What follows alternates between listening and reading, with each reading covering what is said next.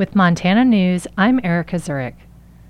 Montana lawmakers will consider overriding 8 of Governor Greg Gianforte's vetoes from the 2021 legislative session. MTPR's Shaylee Rager reports. Those bills that Gianforte vetoed meet the threshold for an automatic poll of lawmakers asking if they'd like to reverse the governor's decision. If a bill passes the legislature with at least 2/3 majority on a final vote and is then vetoed by the governor, the Secretary of State must poll members. The polls in progress concern bills that aim to study COVID-19-era rules and regulations, to expand the state's Fish and Wildlife Commission, and to incentivize builders to build affordable housing, among other proposals. It takes a 2/3 majority vote to override a veto. Lawmakers have 30 days to respond to the polls. The legislature already overturned one of Gianforte's vetoes in April.